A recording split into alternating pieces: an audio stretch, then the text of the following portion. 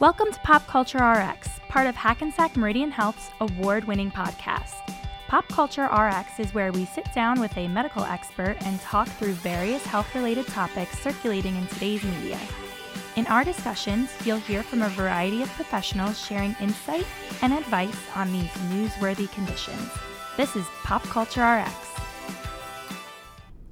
Hey everyone, and welcome back to Pop Culture RX. I'm your host, Kylie, and this is another special edition of the podcast. Back in August, Today weatherman Al Roker announced that he was to undergo a total shoulder replacement.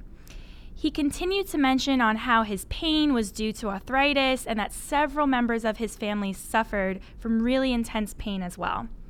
This wasn't the first time Al had gone under the knife. He actually had his hip replaced in 2019, surgery on his right knee in 2016, rotator cuff surgery in 2014, and a left knee surgery years prior to that. And he joked on the Today Show that he was probably going to have everything replaced by 2027. Today, I'm here with Dr. Frank Alberta, a board-certified orthopedic surgeon who specializes in shoulder and elbow surgery. So before we dive into Al's story, I wanted to ask, what made you choose shoulders and elbows? Well, thanks for having me, first of all, Kylie. I appreciate the opportunity to help out. I started as an athlete growing up, especially focused on baseball, and I had my first elbow surgery when I was 14. And the orthopedist that treated me made a really big impression on me for the way he helped me, the way he handled the problems, the way he dealt with the family and everything else. And it was such a huge part of my life at the time. I realized that I probably wasn't going to be a professional baseball player. And so I thought maybe it'd be cool to help out other baseball players. So that's how I first got interested and decided I wanted to be an orthopedic surgeon. It's a kind of a similar sappy story that a lot of orthopedists have. We're all former jocks, or a lot of us are anyway. They get hurt, and then you end up needing something done. And then it seemed really, a great way to kind of do what I like doing at the same time, using my brain, my hands, and really helping people. Yeah. What did you do to your elbow? Can I ask that? Sure. Yeah. I had a pretty typical throwing elbow problem and had a problem with the cartilage on one side of my elbow, and then later on found out that I needed a Tommy John surgery. Which is a ligament reconstruction that pitchers tend to get. If you follow baseball, you'll see every year there's more and more pitchers having this kind of problem. And so once I realized that was sort of what I needed to kind of progress, I decided that's not for me, and kind of moved on into taking care of the baseball players instead of being one. Cool. Very cool. So let's dive into Al's story and talk about arthritis for a minute. So what exactly is arthritis? It's kind of a common discussion I have with patients because it's a very common problem. And the simplest way to think of arthritis is if you break down the word and understand the meaning of the word. So anything where you see an itis at the end, the itis, what we see in tendonitis, bursitis. Itis means inflammation. It's that simple. And then the arth part at the beginning of it, the A-R-T-H-R, means joint. So the literal translation of the word means inflammation in a joint. There are different kinds of arthritis. And so in general, arthritis means inflammation within a joint that the way patients usually express it, or the way we talk about it with patients, means that the joint is breaking down in some way, shape, or form. And the easiest way to sort of describe that or talk about it is that patients start to lose the cartilage that lines the joint. Okay. And as that breaks down, the joint then breaks down, and the body tries to respond and replace that cartilage, but it can't. So we always say you get one cartilage surface in your joints per lifetime. And once that joint surface is gone, then you're really kind of limited in terms of how you can recover. And so the body will do what it can, and usually it will make more kind of scar tissue. It makes more bone. You get bone spurs. And eventually the joint itself is destroyed. And that's when we start getting involved and start seeing patients. So that's the simplest way to think of arthritis. It's inflammation in the joint that leads to destruction over time. And again, there's a couple different kinds. And a lot of people will say that they have, arthritis all over their body. That's rare, or rarer, I should say. And those are those inflammatory arthritis, things like rheumatoid arthritis, which again is not the most common thing we see. So arthritis is a very specific problem, especially osteoarthritis, which is the most common one we treat, that tends to affect each joint individually. And there's a couple different reasons you'd get osteoarthritis. One is, you can be predisposed to it. So like in Al's story, he said multiple members of his family have had shoulder arthritis. Yeah. That's probably a genetic sort of anatomical disposition or predisposition. So the way he's built. So Al can probably blame his mom and dad for his shoulder arthritis, in that his shoulders were shaped in such a way that they were sort of prone to breaking down. The other way we see osteoarthritis, whether it's shoulder, knee, hip, whatever, is from an injury. So you have something happen to the joint gets damaged, and then that progresses over time. So those are the two most common ways that we see it. I was actually going to ask about the genetics of it, because it's weird that, to me, to read, his family members have it, he has it, it has to, connect there. And, it makes me almost worried, because I'm like, okay, what does my mom feel? What does my dad feel? Okay, what do I have to look out for? Can I take, vitamins to help this in the meantime? The major, categories of arthritis, as I mentioned, one is sort of the osteoarthritis, which tends to be, usually a breakdown in a joint. And we see that in the weight-bearing joints more, right? You see hip and knee arthritis is the most common way. And that's not necessarily a genetic predisposition, but sometimes it is, again, based on your anatomy. People who are born more bow-legged have a tendency to develop arthritis faster, or certain shapes in your hip joints are more likely to develop arthritis. But in general, those are weight-bearing joints that over time sort of get beat up and then they start to wear out. The other way is these other types of sort of global arthritis that involves the whole body or multiple joints, like rheumatoid. And they fall into a category of inflammatory arthritis, that is, your joints themselves are just predisposed, and there are different things that your body does to kind of, unfortunately, hasten that. So like rheumatoid arthritis is an autoimmune problem, where your body sort of turns on itself and breaks down the cartilage through this reaction in the synovium, which is the lining of the joint. So that's one where people say, I'm loaded with arthritis. That's not really the way it works, unless you have one of those inflammatory arthritis. And it's not really the way it works that if your mom and dad had it, you're definitely going to have it. But there are some reasons why you would, and those are the kind of things that we have to figure out, because it helps us sort of determine the best way to treat you, whether it's before you develop a problem or after you have in one joint. Then we can figure out what to do in those others. Is there anything we can do, proactively to not get arthritis in the future? There is a ton of research that has been going on for years and years and years about arthritis and arthritis prevention. And again, it really depends on what the cause of the arthritis is, on how you best sort of keep it at bay. Yeah. And certainly if you've had some damage to the joint, then you want to avoid further damage to the joint. And the way you do that is with, avoiding those impact type things. So if you have an injury to your knee that's resulted in some damage to your knee, you don't want to then run marathons every week. Maybe you have to change and do something a little less impactful, whether it's riding a bike or something like that. From a medical standpoint and preventative treatment options, there are limited sort of success with different things that are out there. And we see things like glucosamine and chondroitin sulfate has been around for a long time, and it's used extensively in the veterinary population, in fact. And there has been some pretty good evidence that as a preventative measure or kind of slowing down the advancement of arthritis, that it's possible that can help. Is that when they inject into your joint? Or no? No, that's so. There's different ways. There's different types of injections, and unfortunately, usually when we're injecting things, you've already developed the arthritis, right? Yeah. And so we can help with the current situation and maybe slowing down the progression. And one of the most common things that's injected is, right now it's approved in the knees only, but it's called viscosupplementation. And the major component of those injections is something called hyaluronic acid. And if you follow plastic surgery or into dermatology, those are the things that it helps with the collagen health. And so hyaluronic acid is a normal component in the what's called the synovial fluid. So if you think of each joint as let's say a cylinder in an engine, right?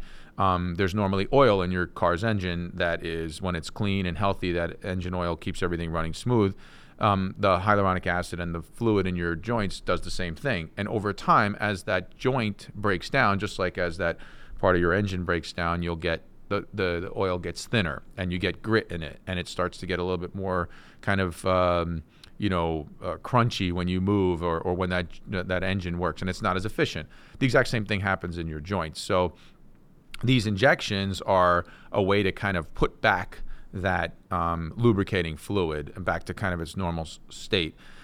And again, they also have variable results, I should say. So, in the knee, it's been used extensively, and it still is, and most patients will get some relief, but it doesn't really, it hasn't necessarily been approved for use in all the other joints, and it's, marginally helpful in those other areas. Let's jump back into Al. So he has had surgery on his rotator cuff, and now he had a full-on shoulder replacement.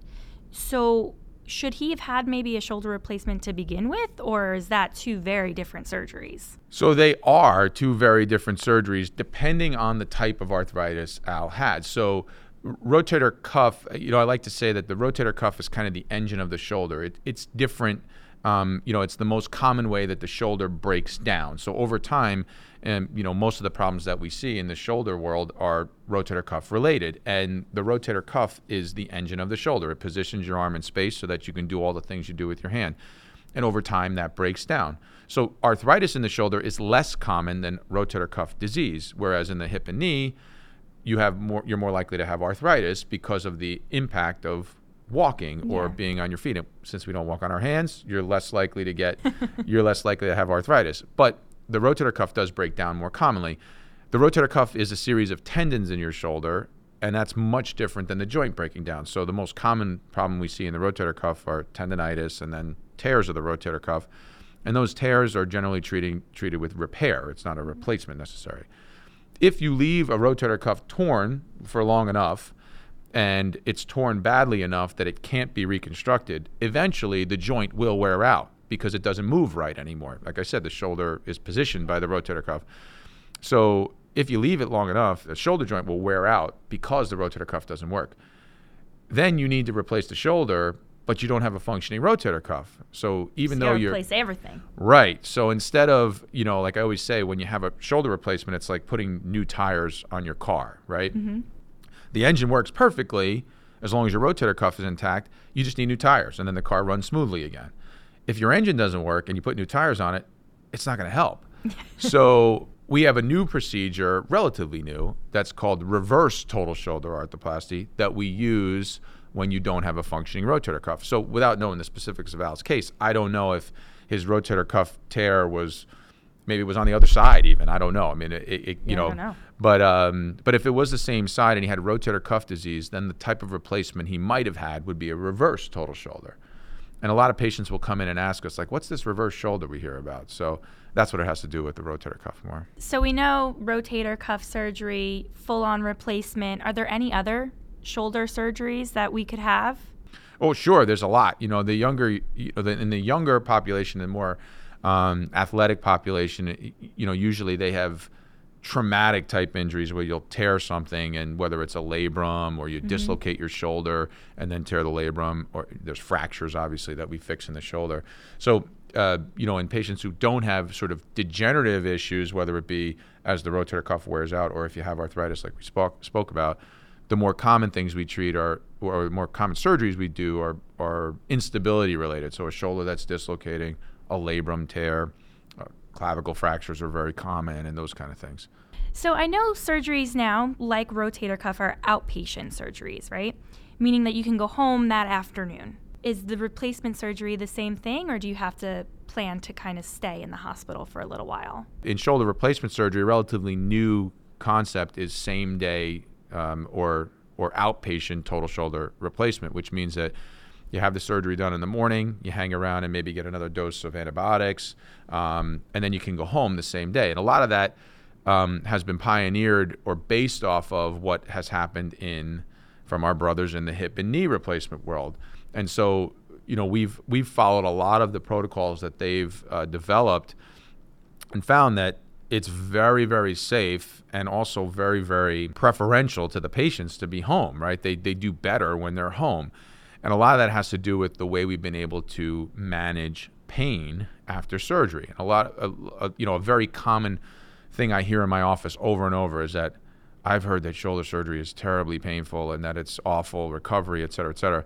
And unfortunately, that was true for a long time. And through us actually paying a lot of attention to it and trying to figure out what's best for the patients, again, different anesthetic techniques and different pain management techniques, and also different surgical techniques that have helped minimize the amount of trauma and therefore pain that we create by doing the surgery, it's become very, very common and also very, very desirable for the patients, and that they can go home safely on the same day of surgery.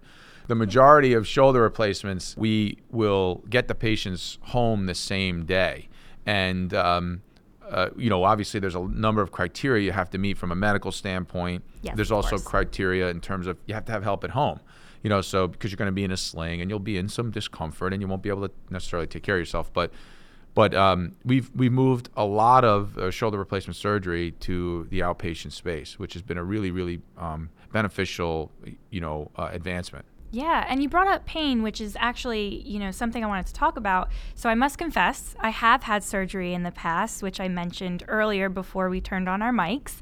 I tore my labrum and subluxated my shoulder in high school. And the one thing I just vividly remember is I got a nerve block. So it basically cut off all feeling to my arm for 3 days. And I got to carry around a ball of medicine is the best way to describe it.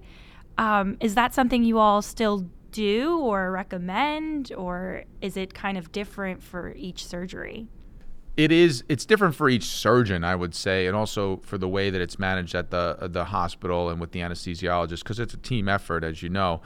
But what has been universally accepted as the sort of standard of care is a preoperative nerve block for almost every shoulder surgery because of the benefits that it provides. So sometimes it's a little weird. The patients get a little nervous sometimes, so they wake up and they don't have any pain, which is wonderful, but you can't feel your hand or you can't move your arm. Can't feel nothing. Yeah. So it's about education, right? So we have to explain that to patients. But, a lot of times when patients are nervous about that and then you tell them the alternative is be in a lot of pain, I think we, can convince them that it's in their best interest to do the nerve block. What you described is what we call an indwelling catheter or a pain pump, so to speak, that's left in place at the time of surgery so that it gives you continuous medicine. And that's a great way to deal with it, because the majority of pain, if you didn't have a nerve block or if you had a nerve block that didn't work, what you would see is that the majority of the pain happens about 24 to 48 hours after the surgery. So if we can get the patients through that initial sort of 2 days, then they do really, really well. The pain levels go down so much after that first 2 days after surgery that if we can kind of, again, reduce the pain enough then maybe all you need is some Tylenol and some ice, and that's what we've seen. Yeah. So now, just recently, over the last 5 years, there's a new type of nerve block where the nerve block itself can last up to 3 days. And so you don't need to have the catheter in and the ball that you're walking around with the medicine, because a lot of times that causes some issues, right? Sometimes the catheters can come out, they can get loose, they can leak. And so if you're not, managing that, it used to generate a lot of stress for the patients and the doctor, because we get calls all the time about these things coming out or that they're leaking or whatever. So, and this is a relatively new development, but we have nerve blocks alone, one shot that goes in at the time of surgery that can last up to 3 days. Oh, wow. And so no wires hanging down from you, getting caught on everything. Exactly. And so that's been a real game changer in my practice specifically, and the practice, and in the world of shoulder surgery in general, where we really, really have been able to reduce the amount of pain medicine that patients need. And, I don't have to, reiterate a whole lot about the problems with the opioids. These kind of things have really, really changed the way we can treat people and really sort of advance the field forward. and made a huge difference in how well patients tolerate the surgery without needing a whole lot of pain medicine. Yeah, I really can't remember ever having to take pain medication.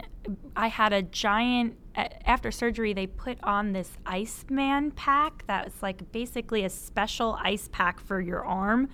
It basically had like an octopus arm that hooked up into a cooler, so it constantly kept me cool. So between that and the nerve block, I was feeling good. I did not have a bad experience at all. And obviously now I'm moving my arm around and it's fine. But yeah, no, I never really had to take any pain medication that I could remember. Yeah, that's the goal. You know, it was a really good experience. I highly recommend it to anyone who says, or who ends up having like that weird sling with the pillow underneath. I'm like, ooh, did you tear your labrum? I feel like I'm like an expert there. But yeah, no, it was definitely a good experience, and I can't say that everyone has had a great experience. I mean, Al Roker even mentioned that pain from his shoulder surgery was definitely a little more edgy than his other types of surgery, which, as you said, you know, shoulder surgery is a rough one. But having the nerve block was a game changer.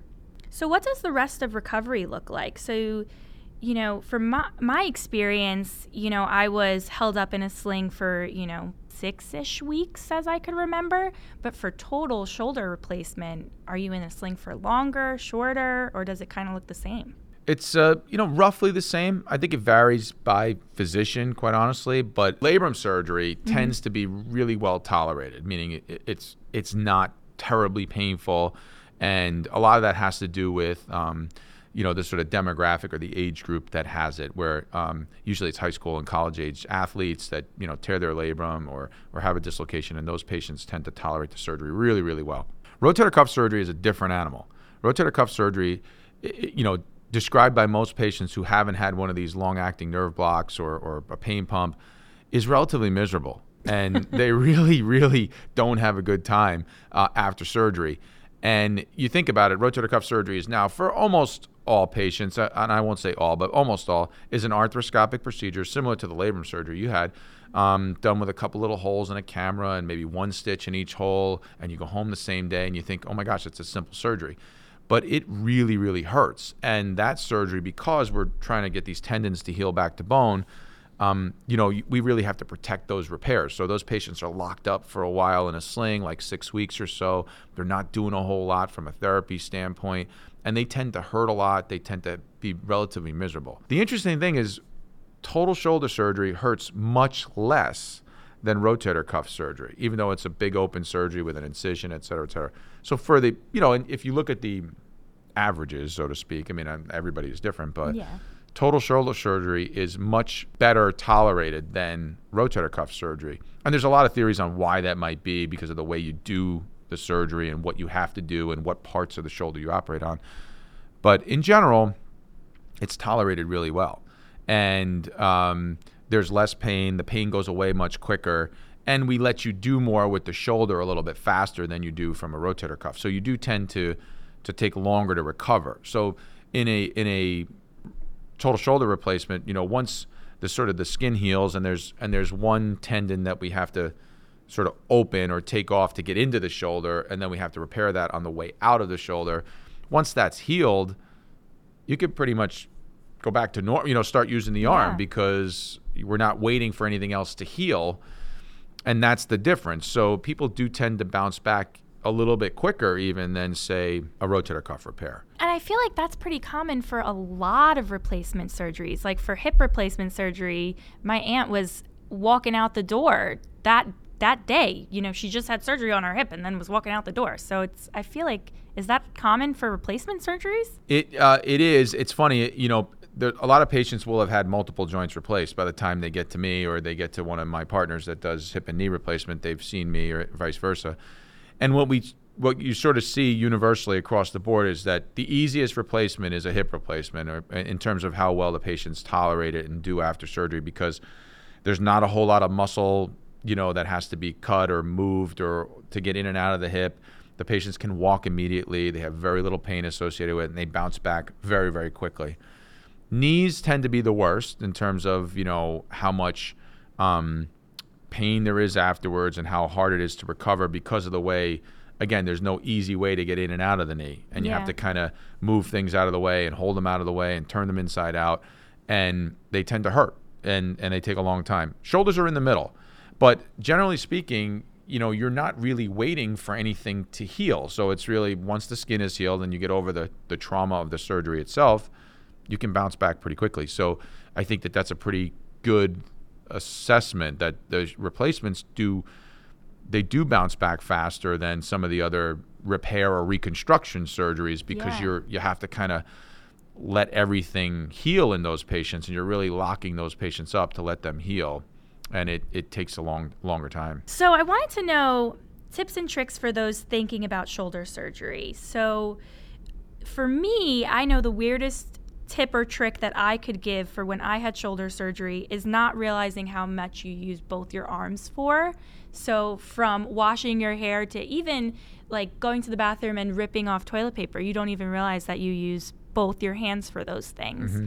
So what are some tips and tricks that you can give to people thinking about shoulder replacement surgery or maybe in the midst of it right now? Yeah, we always tell folks to do some dry runs before surgery.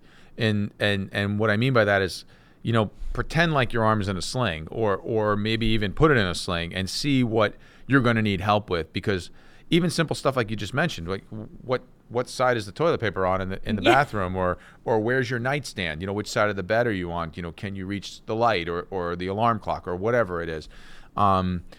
We often tell people to kind of try to go through how to get dressed, and again, it also depends on how much help you have and those kind of things at home. But most people don't want to be too reliant on somebody else to get dressed and wash themselves and bathe themselves and that sort of thing.